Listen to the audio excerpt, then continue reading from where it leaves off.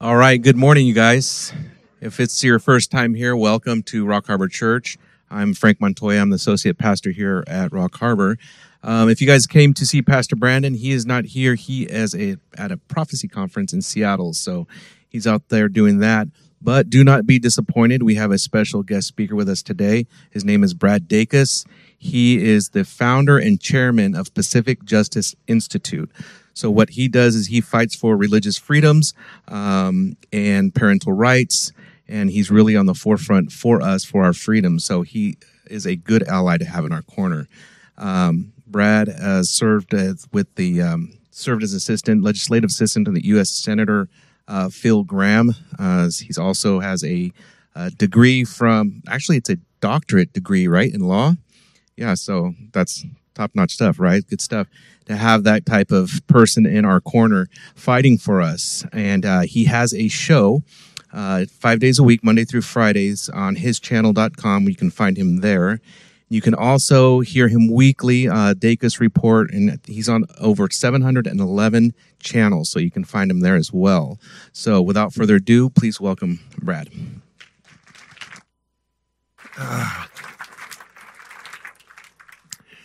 Now, I know what you're thinking. You're thinking, what's a lawyer preaching for? This doesn't make sense. And we lawyers get teased all the time, and we're always attacked all the time. Good to see you guys this morning. All the time. And so I just want to set the record straight for lawyers, once and for all.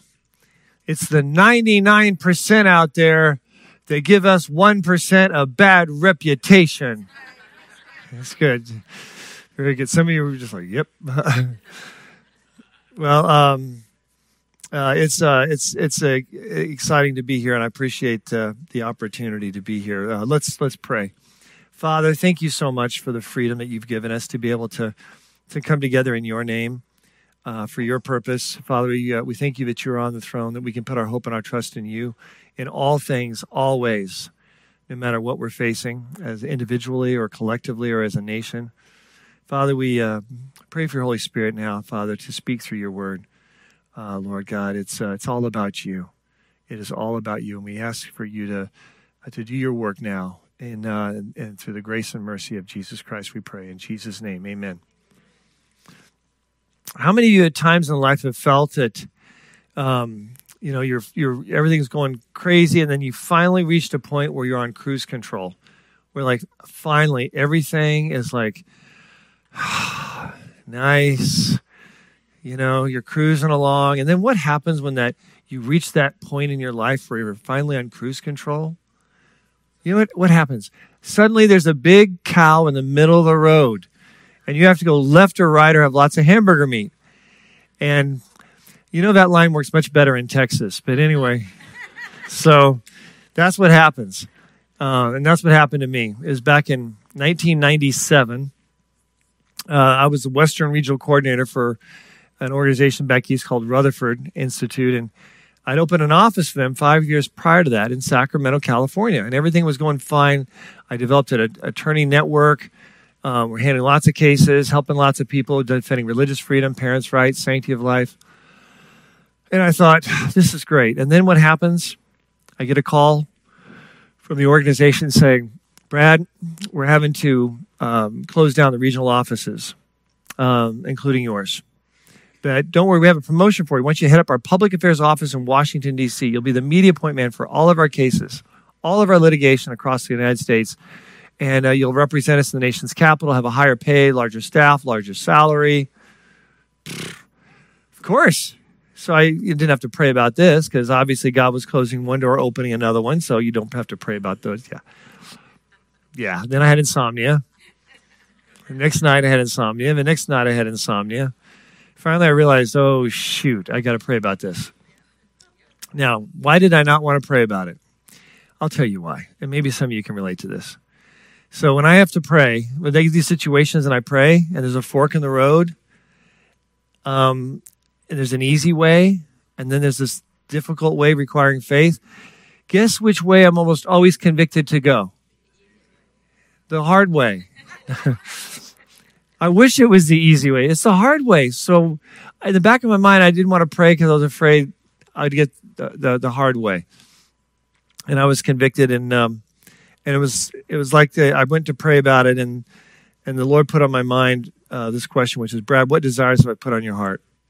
It was real clear, and I don't get those kind of like interventions like on a daily basis, and Lord, should I get hamburger or steak? Oh, steak, okay, But there's sometimes in life though when the Holy Spirit just needs to penetrate, and this was one of those times, and so I said, okay, God, all right, I'm convicted.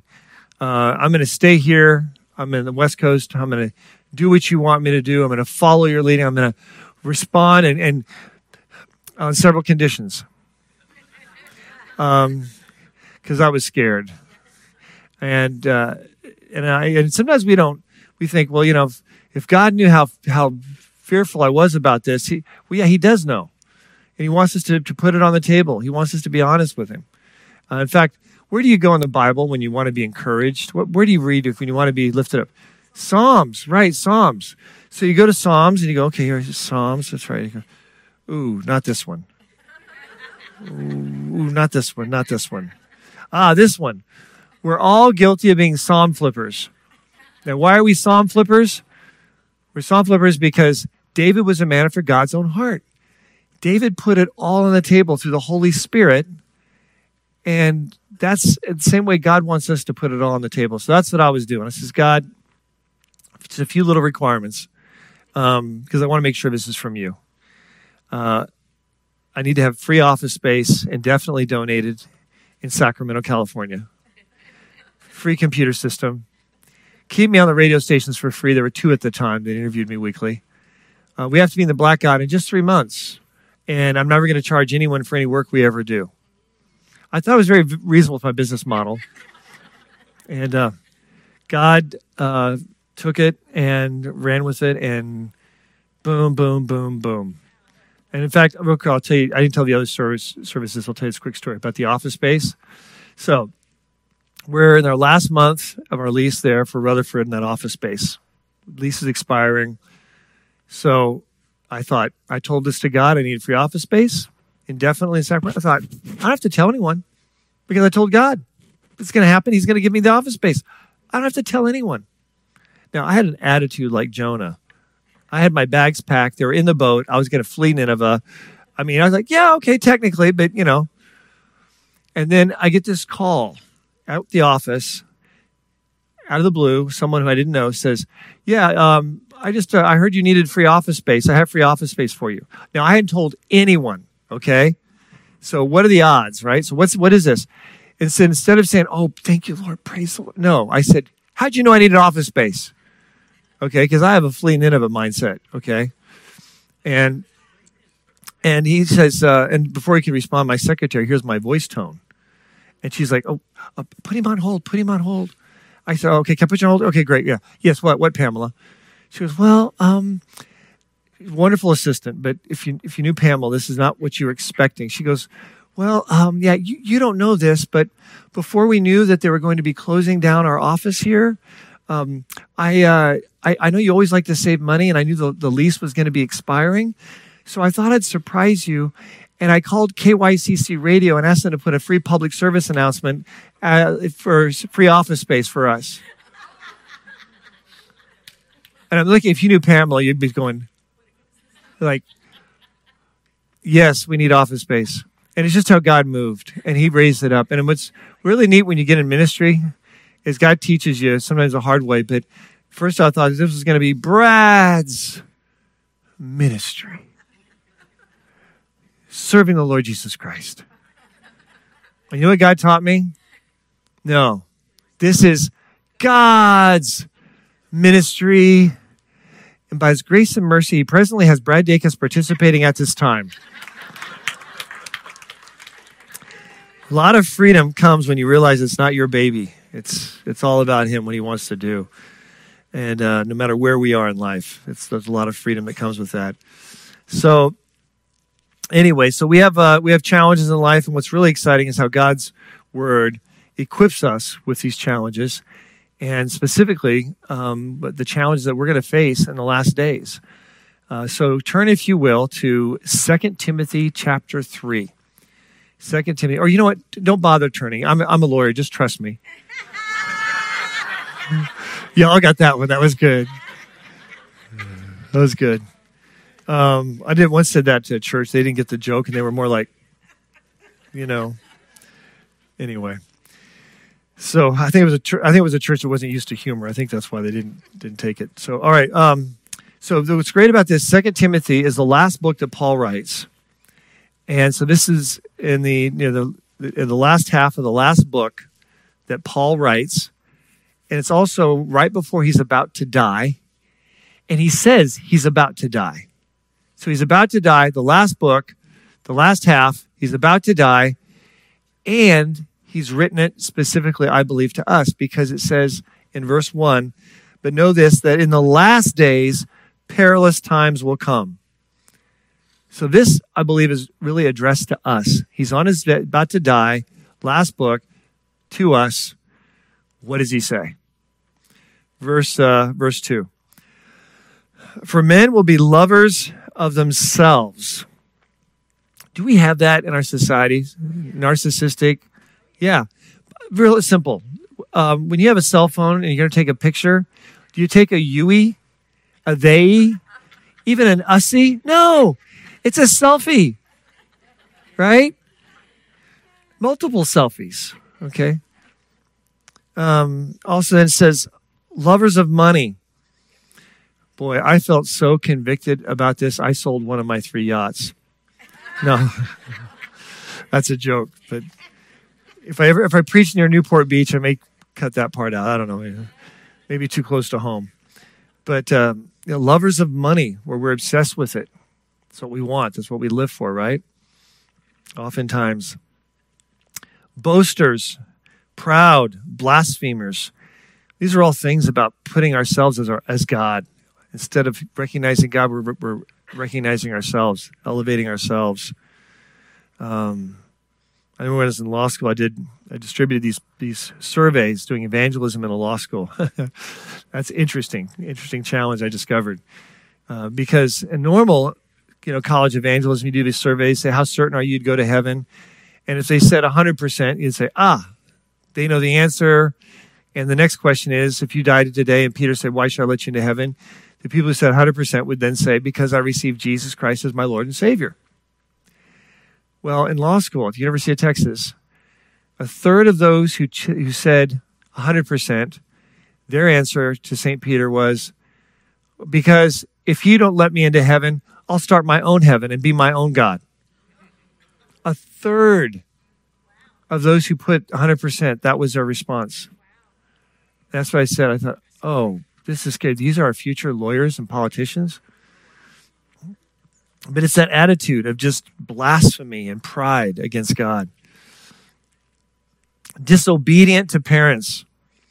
Now, we all have seen teenagers and how they pull away in a natural way, and that's normal. I've had some teenagers myself. What we're talking about here is kids who they're turning away from the teachings of their family into something else. We have a historical proportion right now, in an unbelievable rate. We have a whole generation coming up, and the fastest growing religion is no longer Christianity or Islam or Hinduism or even atheism per se. You know what the fastest growing religion is? It's nothings. Nothing. You say, so what do you believe? Oh, I don't really believe in anything, but whatever you believe is fine. That's great. Oh, wonderful. You're a Christian. Oh, you're whatever. Yeah, I just, like, no, I just don't really believe in anything. It's like, that's where we're at. And the sad thing is that with that becomes, they also have no purpose. And if they have no purpose, people who do not have purpose statistically are much more prone for depression and even suicide because there's no purpose. God made us to need a purpose. He put that in us. And faith and the exercise of faith is a response to that need for purpose. And that purpose is complete in Christ and who we are in Christ. Unthankful. What's a synonym for unthankful? Entitlement. Of course, we never hear that word, do we? Entitlement. I'm entitled to have all my student loans paid for. Why? Where does that come from? You can have a higher pay than people who don't have a college education. Where does that come from? It's all, it's just that self-orientation. Unthankful. I hope they never change Thanksgiving to be Entitlement Day. I'm just saying. It just really mess up that holiday. Okay. Unthankful. Unholy. Unholy is what? That's being separate from God, who is holy and righteous in all things, right? We're not. Unholy. Unloving. Unforgiving. Slanderers. Do you hear about that politician who said something wrong and he apologized and the other politician says, I accept your apology. Let's work together. Yeah, I remember I woke up. It was a dream. But it's so intense, much more intense. There's not even the semblance of that. It's very, very vicious. Doing illegal things, criminal things to create false impressions, false information, to attack. And it's just shocking from a historical perspective.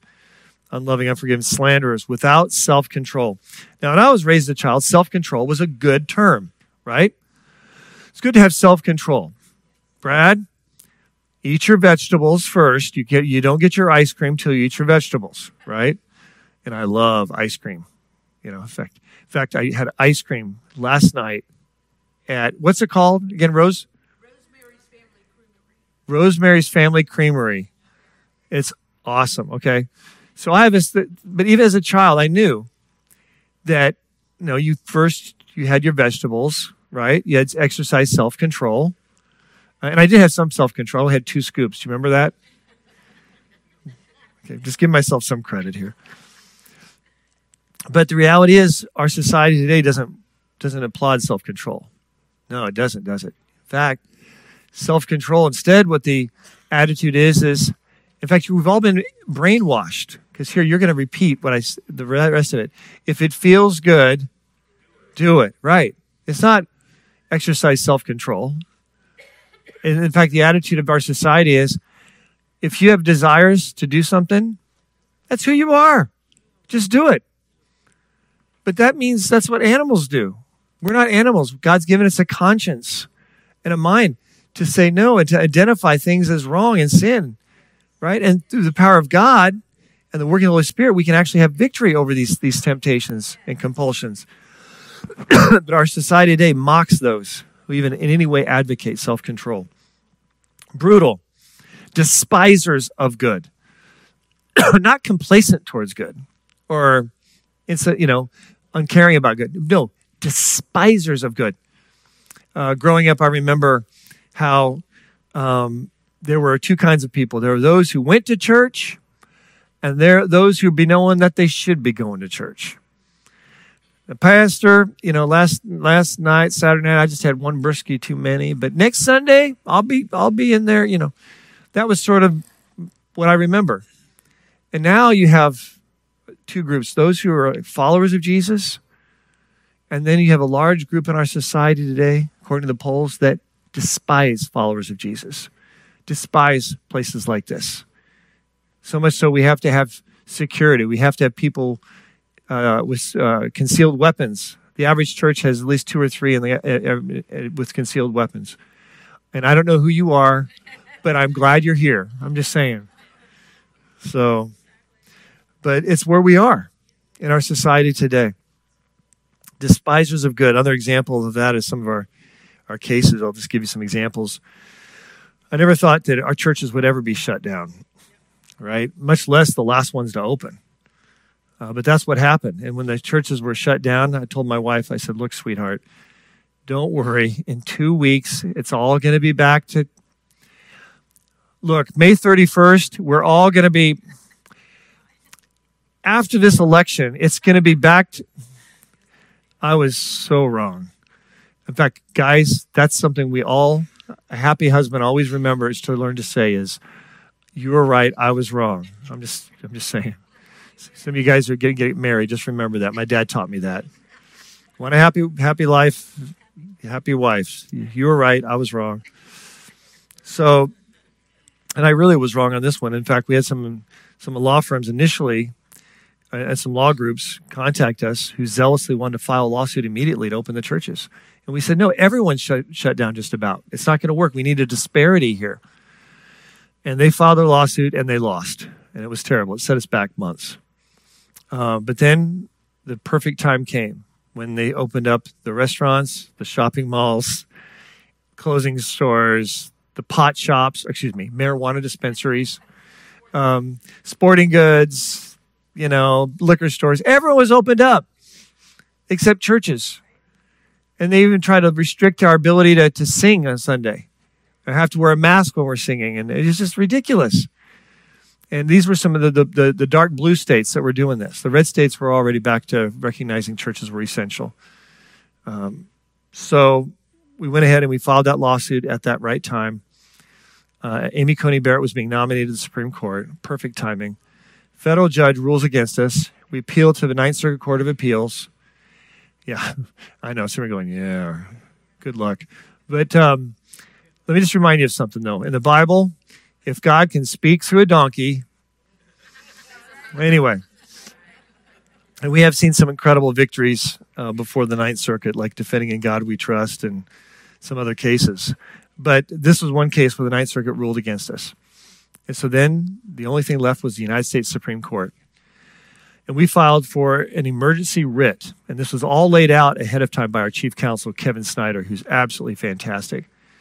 So we filed for an emergency writ. Now, to let you understand how this works. So file an appeal to the Supreme Court and have it heard is like less than 1 in 100 probability. It's like throwing a Hail Jesus pass, and you see, I modified that a little. Okay, anyway, okay.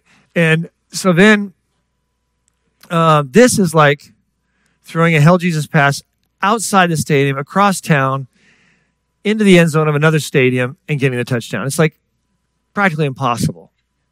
Like 1 in 10,000 chance. Well, Kagan, who is the justice over the Ninth Circuit, who does the thumbs up thing, she didn't do a thumbs down.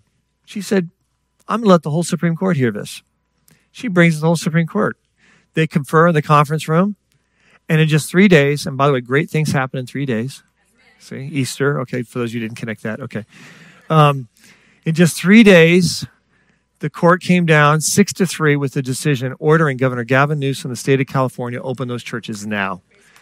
Praise God. And it sent ripples across America. We've had other interesting cases. We have a case right now in Oregon where foster Christians are being told that they cannot be foster parents in that state if they're Christians. Now, the reason they can't because they're Christians because they're told that you have to be willing to affirm a lifestyle and sexuality and of kids, even though it goes completely against what the Bible teaches and what God's Word teaches, is really the loving and truthful thing to do. So basically, it disqualifies anyone who's a true follower of the Lord and a believer in God's Word. Completely, it disqualifies them, and we're suing to challenge that. Very important case. We have 2 teachers we're suing who had their own website, and they were told that they couldn't have. They were fired from their jobs as teacher because it was someone found out they had a website where they were talking about radical policies like notifying parents if a child is having struggles and issues with sexual identity. Yeah. Really? That's reason to fire teachers? So we don't get angry over these kind of things. We just sue. So we sent a demand letter, couldn't get it resolved, so then we sued. And then we got their jobs back, and we're still litigating to make sure this never happens again. And we have a Korean-owned spa, a Korean spa up in Seattle area. And it's a Christian-owned, family-owned, and Korean spas are where the men are in one area, separated completely with a wall and everything, from the women who are in a different area, and it's because they don't wear clothing. So you keep them separate. It's a Korean spa. Well, one man walks in, and you can guessed it, he says, hey, I'm a woman. I want to go over there. They say, oh, heck no. There's mothers and their daughters over there. There's no way you're going over there. And statistically, let me just say, we need love and compassion for those who are struggling with gender identity disorder. It's a real mental condition. It's a lot of pain, a lot of, most will take their lives. They will not live a long life. They need Jesus. They need healing. But also, the overall majority, over 70%, are still sexually turned on by women, even though, as far as the men, still sexually turned on by women. So it's really very problematic, even if they have this dysphoria, to have them over here. So he left, and he filed a complaint. The Washington Human Rights Commission is now suing to take down this Christian-owned business. And we're stepped up, and we're representing them. Our attorney, Tracy Tribb, is doing a great job up there in Oregon, in Washington. We had thousands of parents who were told that their children have to wear a mask in Florida, even though it went against the state law and the state mandate. This is Florida, different state, obviously. And we've stepped in, and we got all those parents liberated on behalf of the attorney out there, Alexander, who heads up our office there in Miami. And we now have offices all across the country by God's grace, 17 states. So, and by the way, if you want to keep up with our cases, if you want to fill this out, that'd mean a lot to me personally. It's in your bulletin. And if you feel led, only if you feel led, if you want to support us on a monthly basis, just check that little box there, and we'll keep you guys updated. We have over 90 cases in active litigation right now, which is a lot.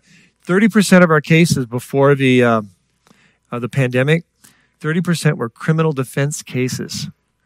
Now, this is really weird because in law school, in criminal law class, my nickname was Brad Flip the Switch.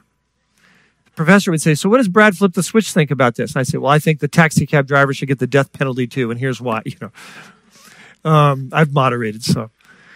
But I was a dogmatic on this. So why am I doing criminal defense? I'll tell you why. Because all those cases that we're handling even still, the people we're handling are all in ministry or a pastor or a minister. They're all doing the same thing, preaching the gospel, sharing the good news of Jesus from the Word. And they're doing it in public places protected by the First Amendment, like in public sidewalks and public places, sharing and preaching. And so that's what we're doing, and it's keeping us very busy. So those are just some of the examples of what we're seeing facing in our society today when it comes to despisers of good. We see it in a massive way. Just yesterday, I was on watching the news, and there are these massive hundreds of thousands of people demonstrating for the right to murder the helpless and the innocent. And I looked at that, and I just thought, wow. And I do want to tell you, I'm optimistic. I think tomorrow there's a very good chance that the Supreme Court is going to go ahead and rule on the Roe versus Wade, overturning it. I think it's going to be tomorrow. So let's pray for the justice, pray for their safety, because if one of them is killed before it's released, then it's only 4 votes instead of 5. And I think that's why they're going to come down with it early, because every day they don't come down with it, their lives are hanging in the balance. Mm-hmm. Very good. Okay. So, brutal, despisers of good, traitors, headstrong, this is verse 4, haughty, lovers of pleasure rather than lovers of God. Do we have it in our society today? Same-sex marriage decision, when they came down and ruled, the Supreme Court, that individual sexual fulfillment was now a new fundamental right. And that opens the door for all kinds of stuff. Even Justice Roberts in the dissenting opinion, that's basically what he said, because this opens up the door to all kinds of stuff. And that's when the court had a Ginsburg and had a bare majority, and that was willing to shake its fist at God and said, we'd rather be lovers of pleasure rather than lovers of you. And I'm very grateful we have more Supreme Court justices that are more faith-friendly. Definitely more faith-friendly. Very grateful for that. Let's see. Verse 5, having a form of godliness but denying its power. Sort of wondered what that meant. Like, what does that mean, having a form of godliness but denying its power? Well, I was on an airplane once, and I'm the one that talks. You hear those people who talk? Well, half the time that's me. So I talked to this guy, and religion comes up, and I said, so tell me, do you mind me asking, do you have any religious belief? Any religious background? He goes, well, I'm not religious, but I am very spiritual. I mean, Satan's using that same line over and over again. So I thought, okay, fine, I'm going to cross-examine him. So I said, really? So what do you mean by spiritual? He goes, well, this is so typical. I just really feel one and at peace with the universe. I go, okay, and what else? That's all. I thought, how sad. That's it? That's his faith? It's a cloud. It's a feeling. It's nothing. And yet, what do we have as believers, as followers of Jesus? We have the Holy Word of God, the most credible written piece of written history. We have something that more than 2/3 of the prophecies have already been fulfilled. Incredible, reliable. Thank you, Lord. We also have eyewitnesses. Talking about an ideal trial would be Jesus' resurrection. And to be able to say, yes, St. Peter, come to the stage, please. So, did you see Jesus risen from the dead? Yes. Did he say he was the Son of God? Yes. And by the way, what happened to you? Oh, you gave your life, you died, okay. Crucified, okay. Because why? Because you did not deny that Jesus had risen from the dead. Next one, John. Next one, Philip. Andrew. Boom, boom, boom, boom. And then now on all the others who saw Jesus risen from the dead. And this was backed up by 39 historians at the ancient times validate this. Many of them were non-believers, like Josephus. It's there. The evidence is there. It's Jesus risen from the dead. And then we also have, as Christians, our own experiences. How many of you, maybe you're including yourself, have witnessed a transformation in people's lives through faith in Christ? And how many, raise your hand if you've seen that before. Okay. Very real. Massive. Our testimony today is very real. Nice thought, positive thinking doesn't create transformation. Not like the Lord and the working of the Holy Spirit.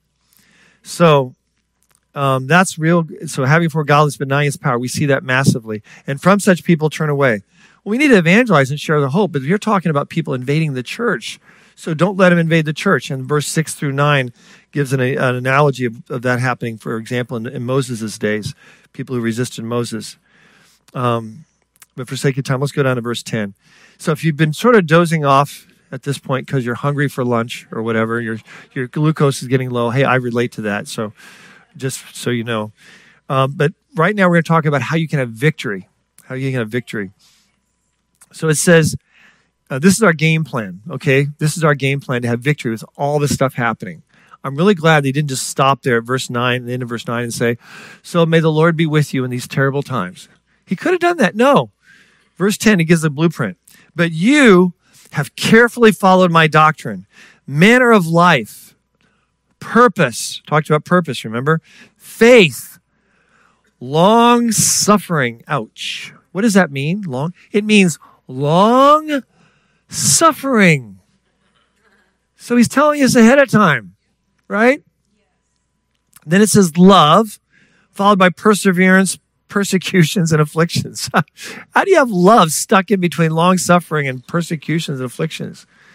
Does that make any sense? It doesn't to me. In my flesh, there's no way I can love people when I'm going through long suffering and persecution and afflictions with them, based on my own nature. My nature is to fight and resist, and definitely not to love.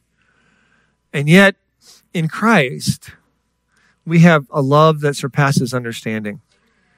And it's powerful. And the more we are persecuted as followers of Jesus, the more we're persecuted, the stronger that love shines and the stronger our testimony. No wonder the church grows so much in times of persecution. Our testimony becomes all the more brilliant and the love of Christ all the more evident. And something that they don't have. Verse 11, persecutions, afflictions, which happened to me at Antioch, at Iconium, at Lystra. What persecutions I endured, and out of them all the Lord delivered me. Verse 12, yes, and all who desire to live godly in Christ Jesus will suffer persecution. That's a promise. That's a guarantee. But evil men and impostors will grow worse and worse, deceiving and being deceived. We've seen this. There's examples that come to my mind. But you must continue in the things which you have learned and been assured of, knowing from whom you've learned them. Who did they learn them by the way? Who taught them? Timothy, who taught you? Oh, that's right. Eyewitnesses to Jesus' resurrection. Eyewitnesses, people who talk with Jesus, walk with Jesus, saw him risen from the dead. This is really credible. Risen from the dead. Verse 16. Verse 15. And that from childhood you've known the Holy Scriptures, which are able to make you wise for salvation through faith, which is in Christ Jesus. So learning those Holy Scriptures, Timothy, from childhood, is really going to pay off because it all points to Jesus. Now, verse 16, verse 17. I'm going to tell you right now, apologize in advance for those of you who do not like absolutes, who are really into relativism. These two verses are going to be highly offensive to you. Highly offensive. They're very powerful verses. It says, all Scripture, verse 16, all Scripture is given by inspiration of God. All, okay? And is profitable for doctrine, for reproof, for correction, for instruction in righteousness. Why? Is in verse 17. That the man of God, that's someone who knows God, okay? Someone who's come to a relationship with God through faith in Christ. That the man of God may be complete, thoroughly equipped for every good work. So just being a man of God is not enough to be thoroughly equipped. It's a man of God in the Word, in the Bible. This is what transforms us, is the Word of God in Scripture. So, is it important? Yeah. Do you want to be transformed? Do you want God to work in? Yeah, the Word's very important. Now, we can be religious about this. I used to do this. So I'd have my chapter a day. I did the chapter a day because that's the way I thought good Christians should do. One chapter a day. And then I'd be late for school. I'd be late for work. I'd say, oh shoot, I didn't read my chapter. Okay, here. But know this, in the last days, perilous times will come. For men who loves them and loves them, but most of the and you asked me what I read, I'd say, I don't know. I was too busy reading. Right? Maybe some of you have done that. Okay, that's ritual. That's religion. That's not God. God wants a relationship. He wants us to listen, right? And that comes from reading. So you know what? We have freedom in Christ here. Let's say you don't have time to read the chapter. Read a few verses, but read them with the heart open to what God wants to tell you, right? Be open. Don't fall into that religious spirituality trap, that religiosity thing, because I know I've been there. Chapter 4, verse 1. Now we take it even to a higher level. Verse 1 says, I charge you, therefore. So this is pretty important. He's charging us with something, right? I charge you, therefore, before God and the Lord Jesus Christ, who will judge the living and the dead at his appearing and his kingdom. Would you say verse 2 is pretty important? What is he charging us to do? He's charging us, go to church. No. No, what does he say? He says, verse 2 says, preach the word. Preach the word. And people say, well, that's pretty basic. But you know what? How many of us share the gospel? Paul was looking at the last day. This is, then, but also for us. Oftentimes we don't share the gospel. Maybe several years it's been since we've shared Jesus. Right? Or the hope that's within us. God wants us to be open. Not legalistically burdened, but open to how God might want to work and pray. One of the great first ways of starting to evangelize for someone is to start praying for them.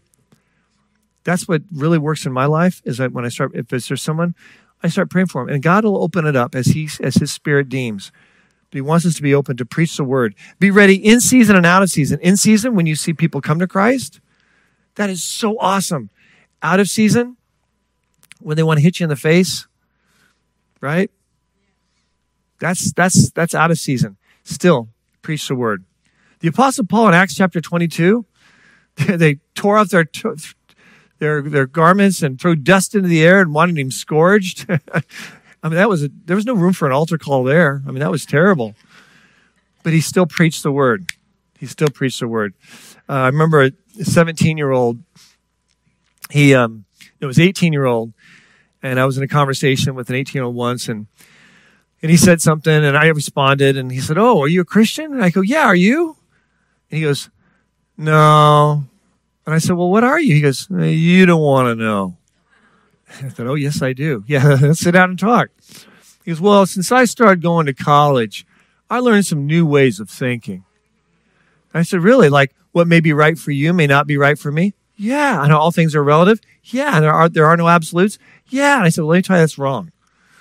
Because I had all this stuff, kindergarten through law school, all public education, all of it. Blech.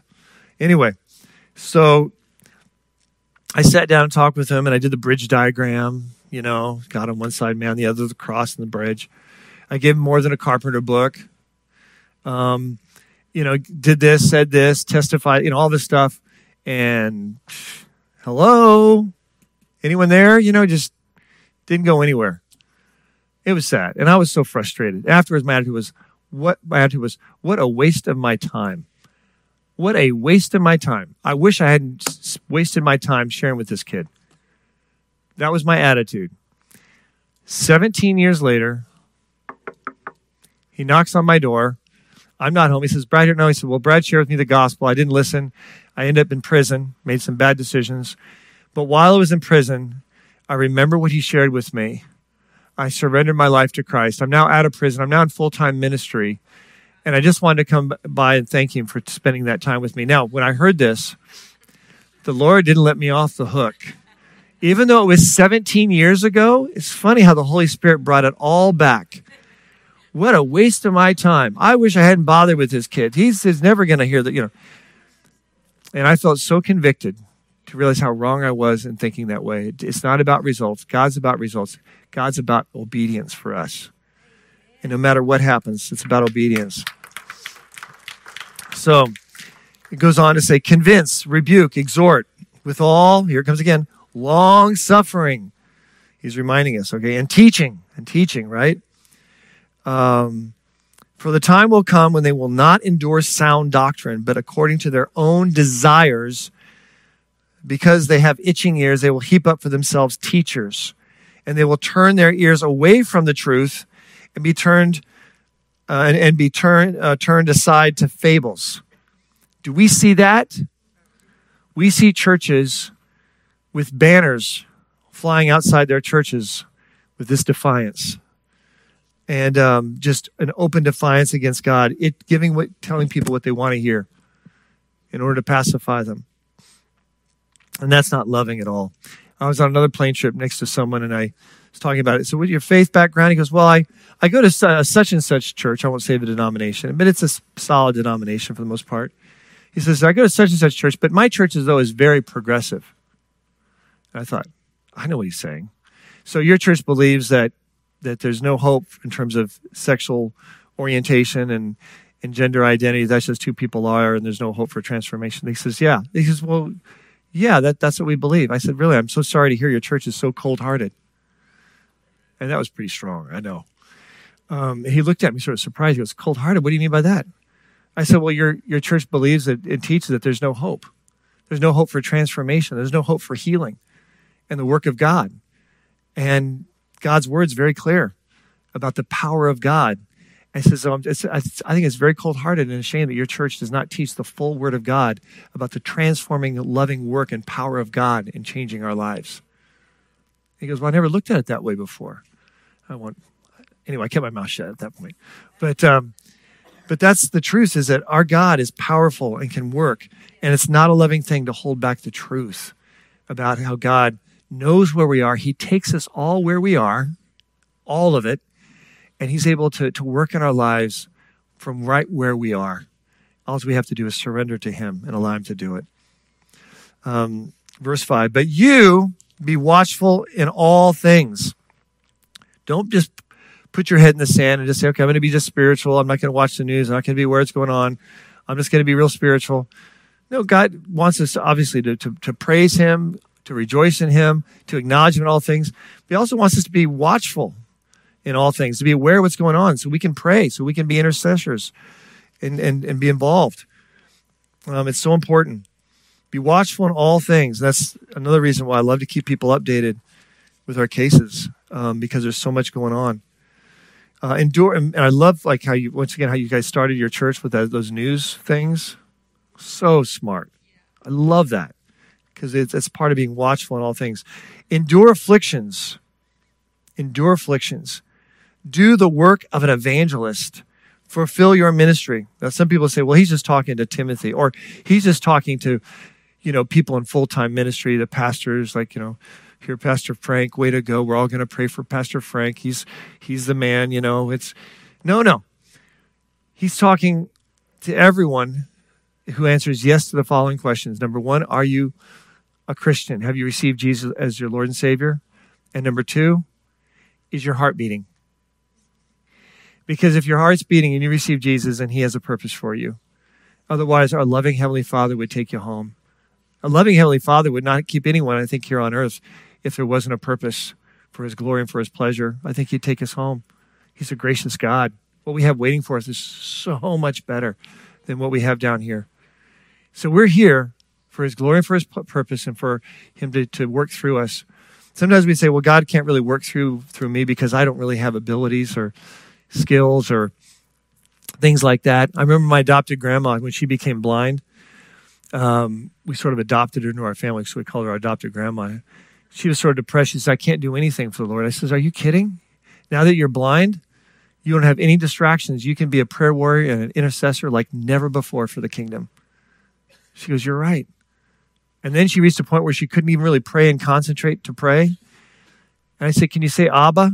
Can you say Daddy? Can you acknowledge God? She goes, yeah, I can do that. I said, awesome. God just loves it when we acknowledge him. It's like when you're a little toddler, your baby, when you first said, Dada, how'd you respond? What? That's it? Go talk to your mother. When you can sentences no, what'd you do? You picked him up and go, yeah, Dada, not Mama, Dada, right? And then someone told me that they say Dada because it's easier than Mama. Then they say, anyway. I don't know if that's true or not. I'm going to believe I'm going to think it's, anyway. But that's how Father delights it when we just acknowledge him. That's the kind of loving Heavenly Father we have. So just acknowledging him is important. But some of you are still saying, well, I still don't think God can use me. I'm going to give you a quick story. It's about a 16-year-old who was a Christian, received Jesus as Lord and Savior, but he was driving to school one day on a highway in a little Opel GT, and a motorcycle was passing cars going the other direction, hit him head on. The motorcycle went smashing through the windshield and smashed through his skull. It was a very gruesome accident. I just ruined some of your appetites maybe for lunch. Sorry about that. But it was very gruesome. They had to cut a large hole for the brain, just for the brain to swell out. About a third of his brain was hemorrhaging. The left part of the brain was filled with logic, reasoning, speech communications. That's what was impacted. The bread and butter part is what I put it. That's the way I put it. But anyway, he couldn't remember his brother's name at first. He was in ICU, critical condition. The doctors told his parents, quote, your son has had major brain damage. Even if he lives, he still could be a vegetable. You may still have to pull the cord, end quote. As far as the world was concerned, this boy and his future was in the trash, gone, only be pitied for what could have been. And yet, Californians, our God is a great recycler. He loves to take that which the world throws away and do something new. And that's just what he did with this young boy. He had tremendous miracles and healing. He went on to attend Texas A&M University School of Business, put himself through school where he got a 3.86 in his major, which was finance, logic, reasoning, analytical thinking. Worked a couple of years, put himself through one of the top 20 law schools, graduated in the top half of his class. And I know him very well. Otherwise, I would never believe this because the kid is me. I'm the one that had the brain damage. And before you say, verily, verily, for that is the Lord's special anointed one, and the Lord shall... No. I'm married. Talk to my wife. She'll tell you after 20 years how crooked my halo is. In fact, guys, if you have a problem with egos, just get married. That'll take care of a lot of it. I'm just saying. But the point is that it's not about us. It's not about us. It's all about him. It's not about who we are. It's about whose we are. And there's so much freedom that comes in Christ when we just open our lives to whatever God wants to do.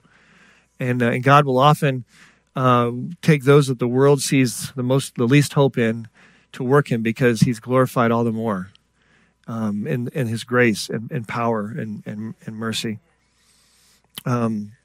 So the fact is, God can work through all of us if we just let him and humble ourselves to him and cling to him. Verse 6, he's on his deathbed, practically speaking. In verse 16, when he says, "For I am already being poured out as a drink offering, and the time of my departure is at hand." I'm about to die. Verse 7, "I have fought the good fight. I have finished the race. I've kept the faith." Oh, don't you want to be able to say that on your deathbed? And notice there's no results. I didn't say I saw 100 people come to Jesus. I did this. I did this. No, results is a God thing. He's really worthy of all glory, all honor, and all praise. Really. So this is about an obedience. Just enduring, not giving up, not giving up. There may be days and you may want to just throw in the towel. Don't do that. Don't do that. Just keep living, keep pressing on, and living for the Lord and walking with the Lord. And your time will come. Your time will come. If not through the rapture, then otherwise. But either way, this is what I want to say when I die. And verse 8, finally, there's laid up for me, this is our last verse, finally there's laid up for me the crown of righteousness, which the Lord, the righteous judge, will give me on that day. Now, whoa. Time out, Paul. I know your name used to be Saul. And I know you used to be the Osama bin Laden of the early church. You were the living nightmare. There's a reason no one would invite you to a Bible study, because you would arrest him and put him behind bars. And you held the robes of those throwing the stones at the first martyr, Stephen. You are entitled to the crown of righteousness? Yes. Why? Because of whose he is, not because of who he is. Because he put his faith in Jesus Christ to deliver him and forgive him of his sins. And it's because of whose he is. He is a child of God through faith in Christ. And God recognizes and sees that and separates that sin. Now, what about the rest of us, though? Oh, he takes care of that, too. He says, comma, "And not only to me, but also to all who have loved his appearing." Now, notice this is a heart condition. So let me just say, let's pretend for a moment, and we're almost done. Let's pretend for a moment that we know that Jesus, for a fact, is coming tomorrow at 1:30 p.m. Now, I know no one knows the day and the hour. Got that. Okay. I was corrected on that once. So, okay, no one knows that. But let's just say hypothetically that we did know. What would you be thinking and feeling right now? Would it be, awesome, God's coming tomorrow, Jesus is going to come tomorrow. Whoa, I got to call my Aunt Myrtle. I don't think she's saved. How about, would that be your response? A confident rejoicing? Or would it be, oh, shoot, I've got a big real estate deal tomorrow at 2:30. I mean, this is... Or would it be even maybe more likely, oh, shoot, I don't know if I'm going to go. I don't know if he's going to take me. I mean, I've got this sin, this shame and sin. In fact, no one even knows about it, maybe. But I know about it. Well, first, just for the record, we all have shame. We all have that dark closet, okay? All of us. But you say, but this is so dark. How can God forgive me for this? Because I can't even forgive myself. And so you've never received God's forgiveness through faith in Christ. Maybe you've tried to play it out by being religious. Maybe by going to church, tithing. Maybe you went to confirmation. Maybe you gone to confession. Maybe you've done all these things trying to appease God. But you know what you're really saying when you're saying, I don't think God can forgive me for this? It's like walking up to Jesus on the cross. And picture Christ on the cross dying for your sins with a crown of thorns, bleeding, gasping in pain and agony with his hands with stakes in him.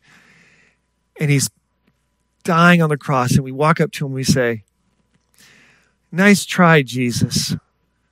But you see, for me, that's just not good enough. And his response to that lie, I believe, would have been when he said, it is finished.